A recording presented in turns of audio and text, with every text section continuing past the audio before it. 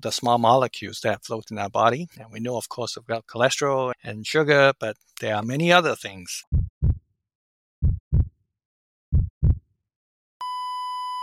CPR.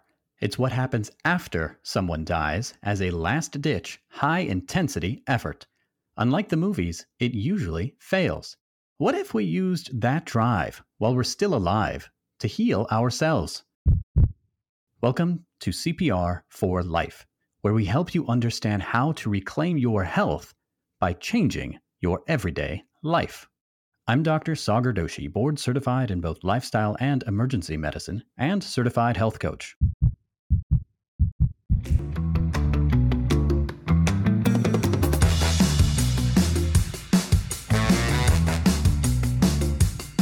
Our health is like a vehicle. I've seen too many people, including my own family, crash their health because they don't realize they are the ones driving. This podcast aims to help each of us take the wheel and learn where to go.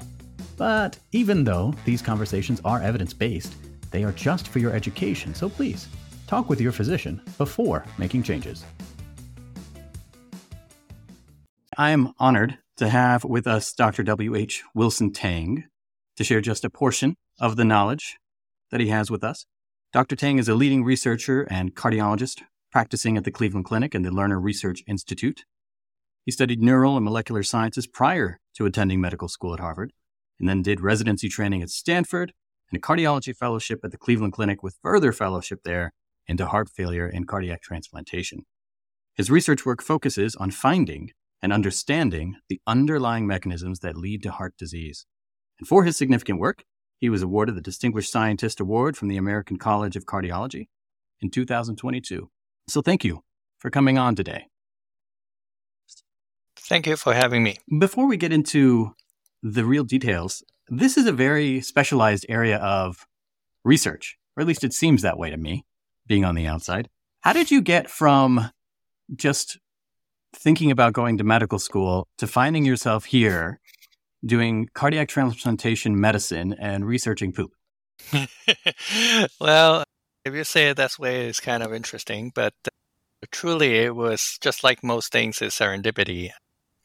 I've always longed to be a good doctor and be a good cardiologist, and I was fortunate enough to come here to the Cleveland Clinic where I learned a lot, and I stayed here as staff and specialized in heart failure transplant. That's my day job.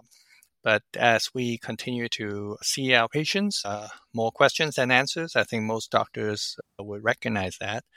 And it's really the patients that got us to think about or re-challenge what we are doing and what are the things that get them sick and continue to let the disease progress. And if you think about it, heart failure transplant is really the common final pathway to progressive heart diseases. Whatever you've got, coronary disease or valve disease or arrhythmia, or the heart just get weak, got hit by a virus or whatnot.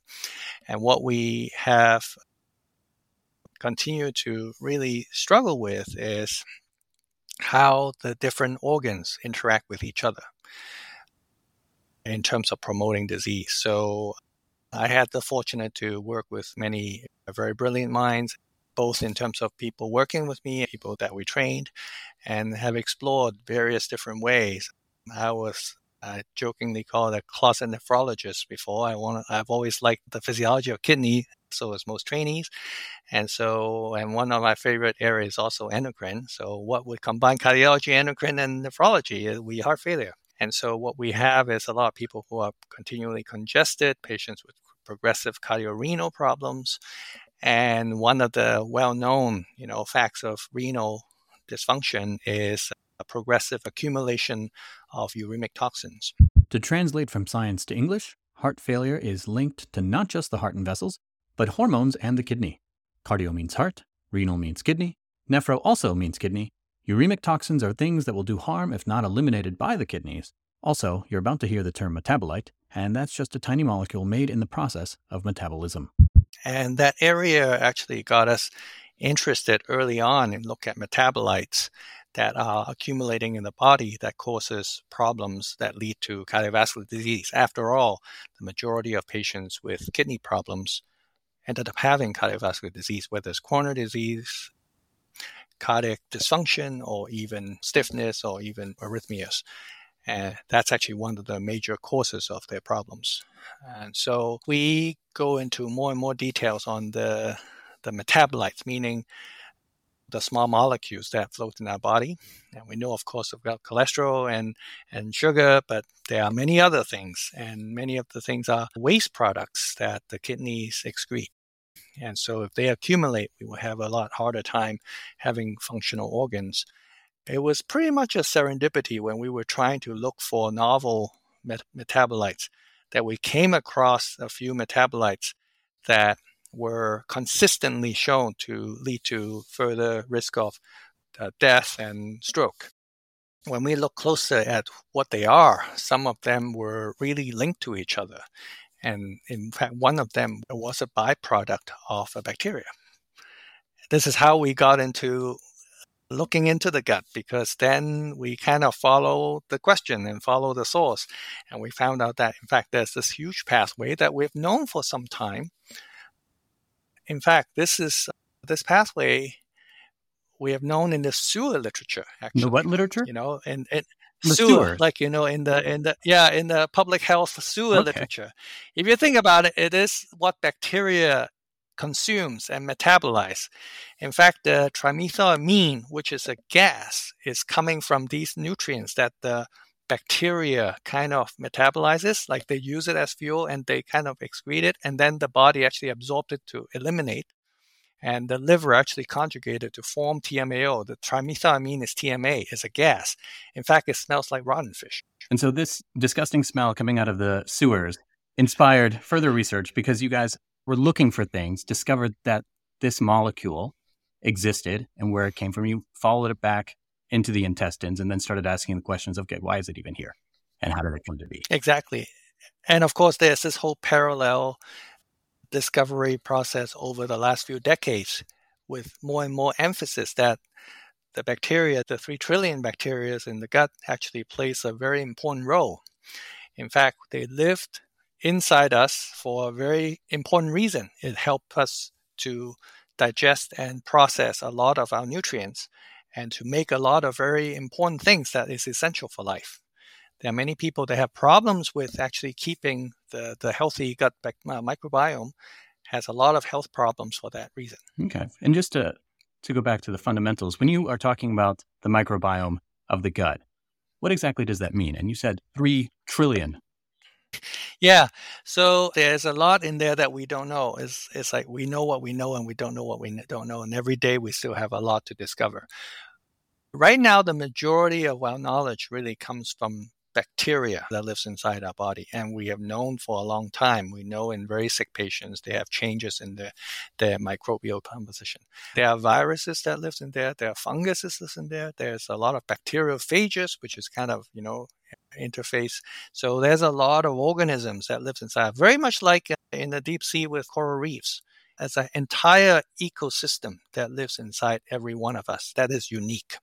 When we talk about precision medicine, ironically, everybody's microbial composition is far more different than our genes. The majority of our genes are actually very similar, about 97% or something, or even more. But the actual microbial composition difference could be as many as like 50 to 70% change. So what you and I could actually fingerprint our unique signature of what's living inside us. Wow. So speaking of genes, are there influences of genetics on our microbiome? I think there has been a lot of work done on how our own immune system, particularly in the gut, can modulate who lives inside there. So there is some link, but I don't think, for example, we know of genetic changes as a result of the presence. Of course, there's obviously an evolutionary advantage of some genes and some microbes that coexist in certain individuals in certain environments. And we also know that the environment does affect what lives inside us and also the people who evolve with certain genetic advantages. So there has been studies, for example, I think there has been a study some time ago looking at how generations of Japanese inhabitants actually developed the microbes that would actually process seaweed, for example. So there's obviously a huge environmental influence, but it is also maybe a reason why migration studies show that there's shift in disease vulnerability as populations move from one area to another. And there are some changes in the environment. And environment meaning not only what we breathe and what is we expose, but the biggest environmental exposure is what we put in our mouth.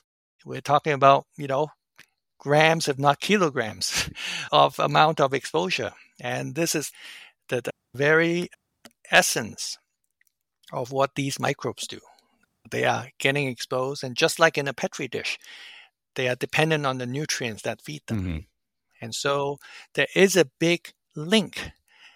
And for the interest of your audience, there's a big link between what we call lifestyle modifications or healthy lifestyle that is linked. And this is not something that is only a day or two, although small changes, even acutely, can make big differences.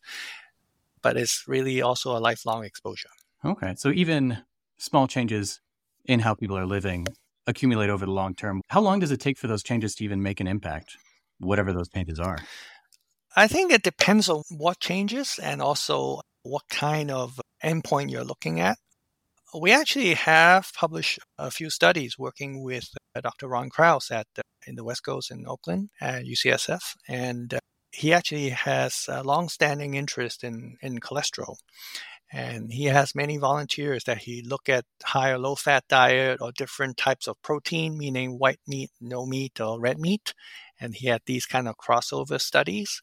And we leveraged that to actually measure some of these metabolites. And what we did find in a paper published in 2019 in the European Heart Journal that showed that the TMAO increase trimethylamine and oxide. This is the compound that Dr. Hazen and colleagues have discovered back in 2011 to link with cardiovascular disease, which I've actually worked closely with them. What we have found is this metabolite that we talked about seemed to be particularly vulnerable if patients or if participants are fed with red meat rather than white meat or no meat.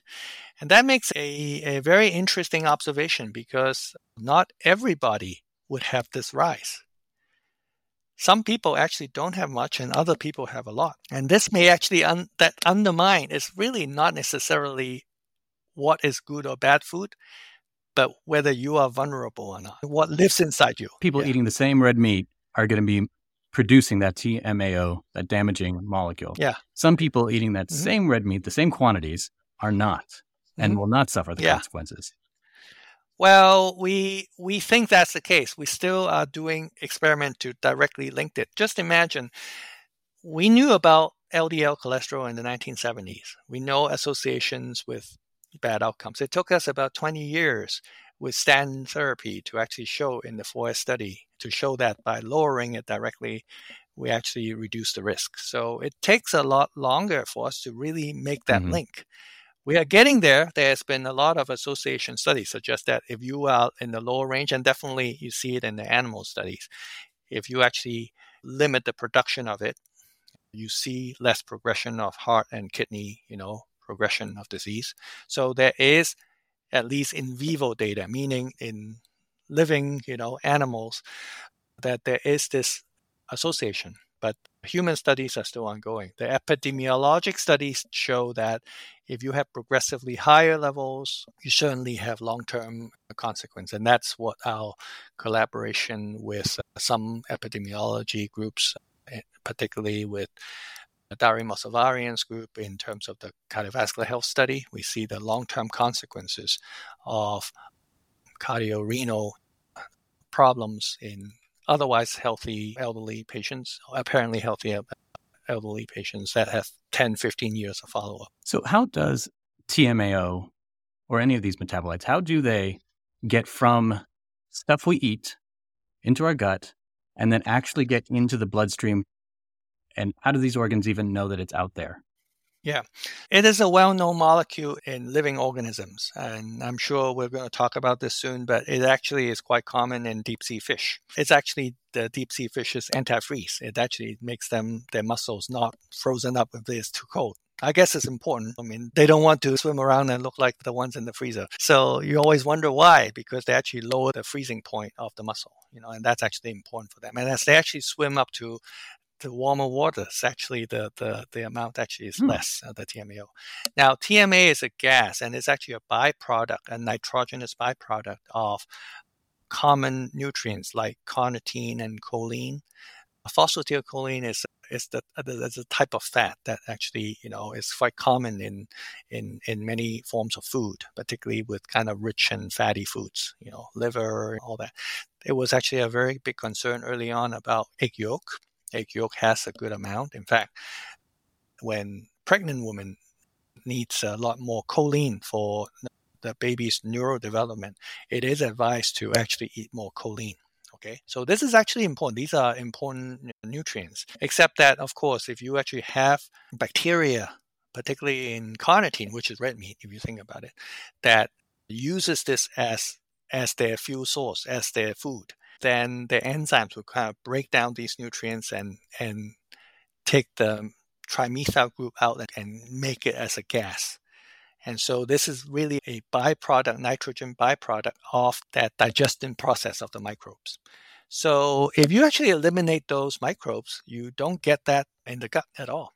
Now, because it's a gas, it actually gets diffused into the body. The body actually just absorbs directly. it. And so, yeah, directly. And so in the portal vein, it goes to the liver, and the liver actually conjugated to form the oxidation called the TMAO. So instead of TMA, trimethylamine, it becomes trimethylamine oxide. So our intestines breathe it in, and then it loads up. Yeah, they breathe it in, and then exactly.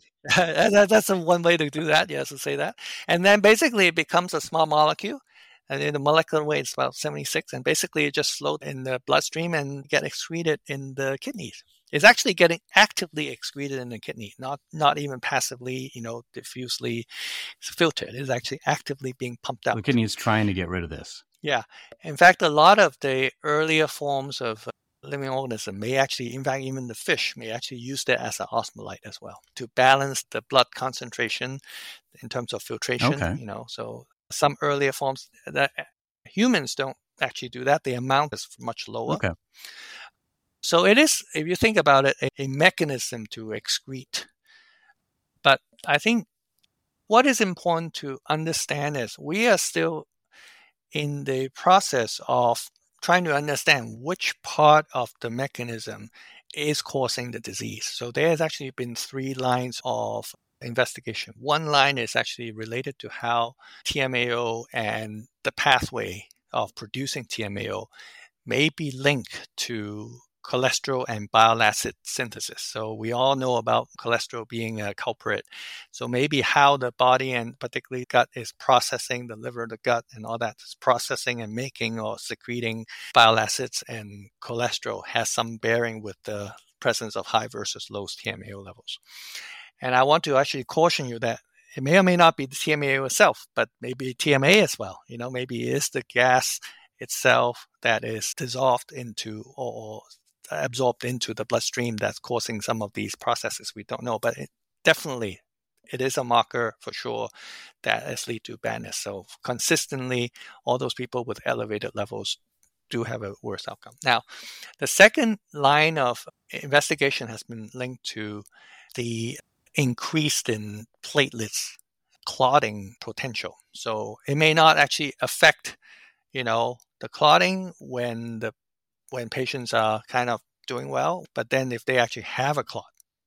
So for example, if you have a heart attack, it may actually be the platelets may be more angry. They actually are more agitated. And there's a mechanism that we actually identify. The calcium cycling in the platelets are actually much more aggressive.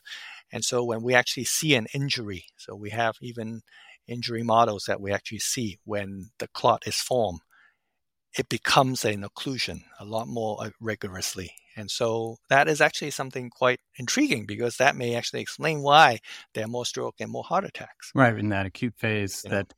Yeah. Suddenly, what would have been It kind of cascaded. more Yeah. rapidly turns it. So that's the second part. The third area of lining of potential reason why things are getting worse is the potential that the pathway may induce the cells to get more scarring. It activate the fibrotic pathway in organs. So we see it in the heart muscle itself, and we see it in the kidney itself. Both organs, the increase in scarring certainly is a process of accelerated damage. And so that is actually, so there are some mechanism that people have identified, and it's certainly associating this pathway and its components with these observations.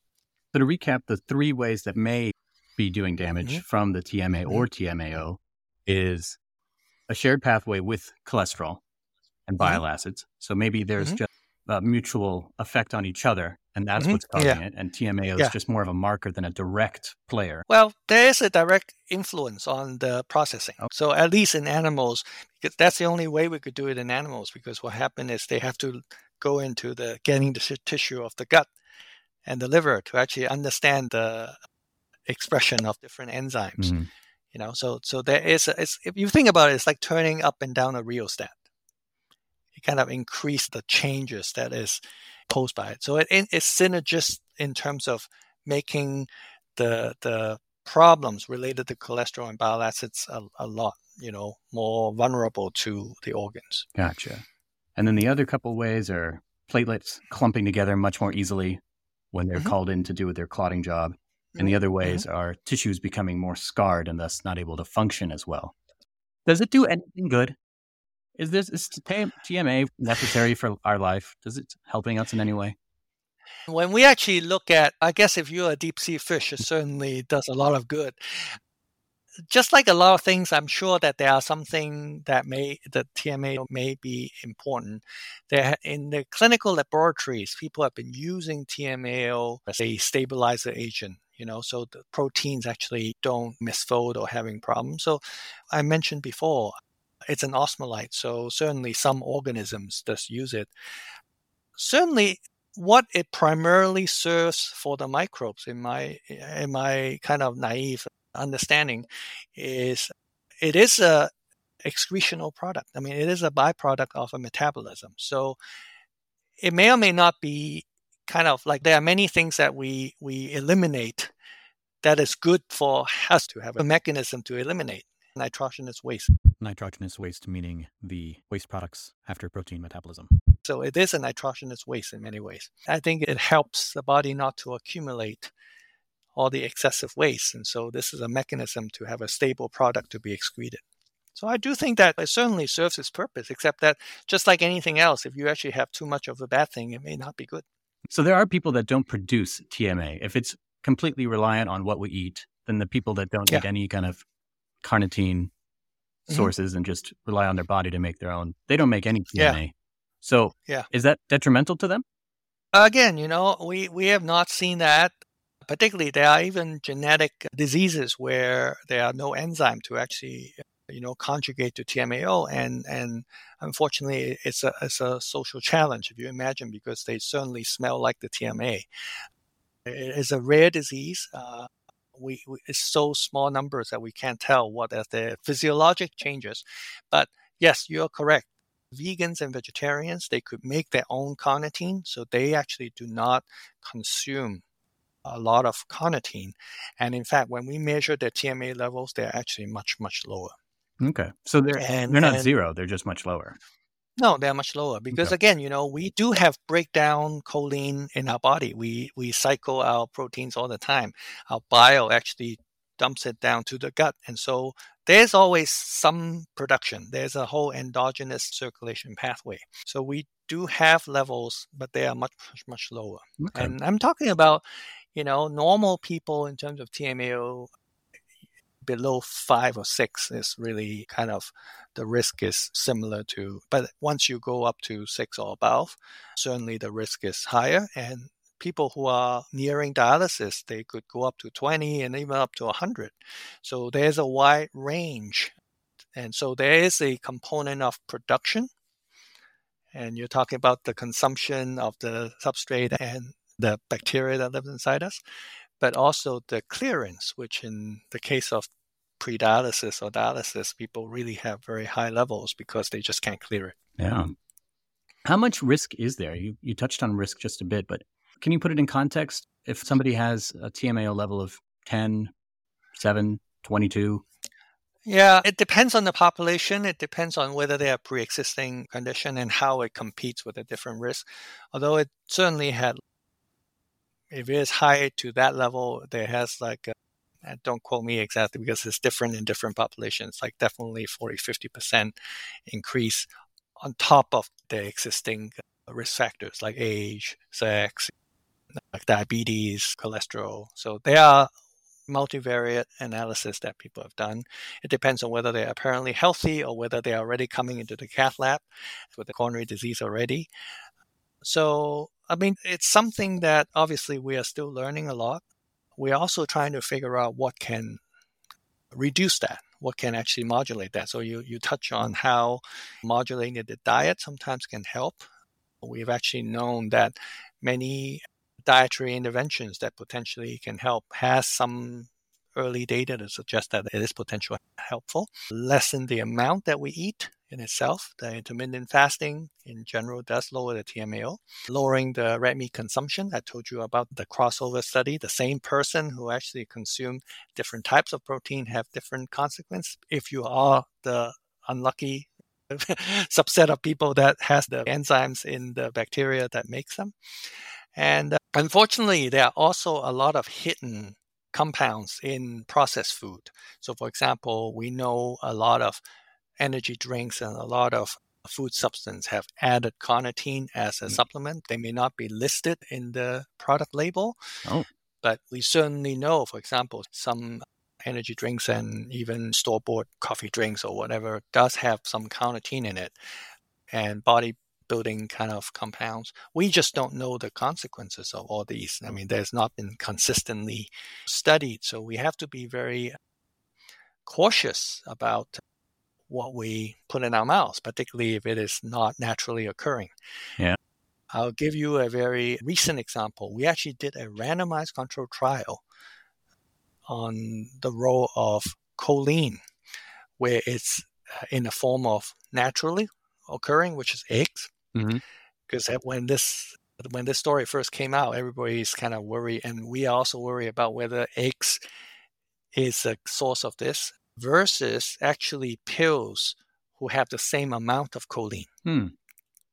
And we actually measured them in the machine to make sure that they are. So 4 hard-boiled eggs versus, kind of the amount that we use traditionally for supplement. So choline bisulfate you can actually get on the store in the supermarket.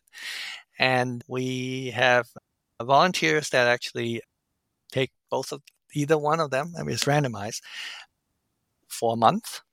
Okay.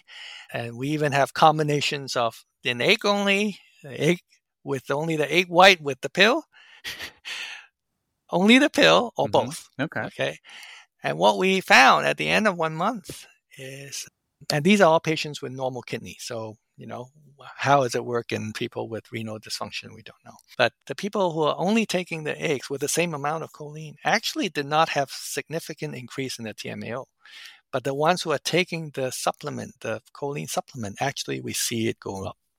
Just to rephrase, to say that again, the ones taking just choline had the TMA the synthetic, go up. But the synthetic, with the synthetic and eating the eggs, they were stable.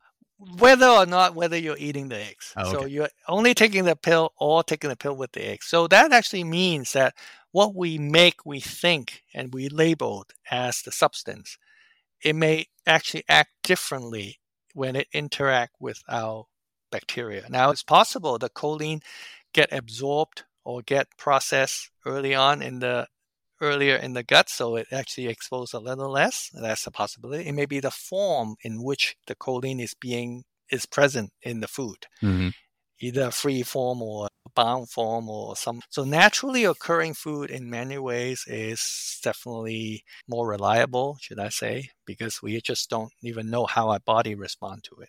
So that's why I think the advent of technology does help us a little bit more to understand that not everything is created equal. And so I think it's not just these data, but just data in general has taught us a few things, which is kind of what we learn throughout, culture, is that anything that is fresh and naturally occurring is definitely, at least has been having a natural history experiment for a long time. Yeah. And we certainly would understand in terms of the amount, which is in moderation, balance, as well as the fact that if it is diverse and rich enough, it actually provides all the nutrients we need. It does also question, just like many studies now, question the exact role of a specific supplement we think is actually helpful, whether they actually do unknown effects on the body based on the things that we just don't know about. Right. And this pathway actually opens our eyes in a little bit on that. We don't know whether it's good or bad, but we certainly was a little surprised. If we thought that two is the same thing, why would they have different response in the body? And suddenly we're wondering, are things the things that we think they are? And are they going to do the things that we think they should do? Exactly. Based off what they are. And we had that experience with many things. We have it with substitute sugar, trans fat, and times and environment change too. It's very different when the world is having a lot more nutritionally deprived populations. And certainly things are different. But on the other hand, we still have a lot to learn. And I think the technological advances do allow us to gain some insights. However, I think there's a lot of strong feelings about lifestyle and diet. Yeah. But I think in general, most people do agree that keeping a healthy lifestyle in terms of diet and exercise is an essential part of both wellness and also when you have medical problems. That there is a large component that can overcome a lot of inherited vulnerabilities, but also to maintain your well-being, many things that cannot be put in a pill. That seems like a potent place to pause. To recap, it seems that elevated TMAO levels over 5 can bestow an extra 50% risk for major heart events. This primarily comes from the combination of certain gut bacteria and animal-derived foods that contain things like choline and L-carnitine. Interestingly, not everyone who is eating meat is going to be vulnerable to having elevated TMAO levels. Importantly, it seems people that do not ingest any animal products have consistently low values of TMAO. Also, it seems that levels get significantly worse when choline is coming from lab-made supplements. To me, this all fits with that famous quote, "Eat food, not too much, mostly plants." Unless you already have heart disease, because then I would change that saying to "Eat food, not too much, only plants." Stay tuned for the next part of this discussion, where we talk much more about how what happens in the gut never stays in the gut, including things like obesity. Until then, if these conversations with experts are useful to you, please get just one more person to subscribe. Caring means sharing. Remember, the way you live can save your life.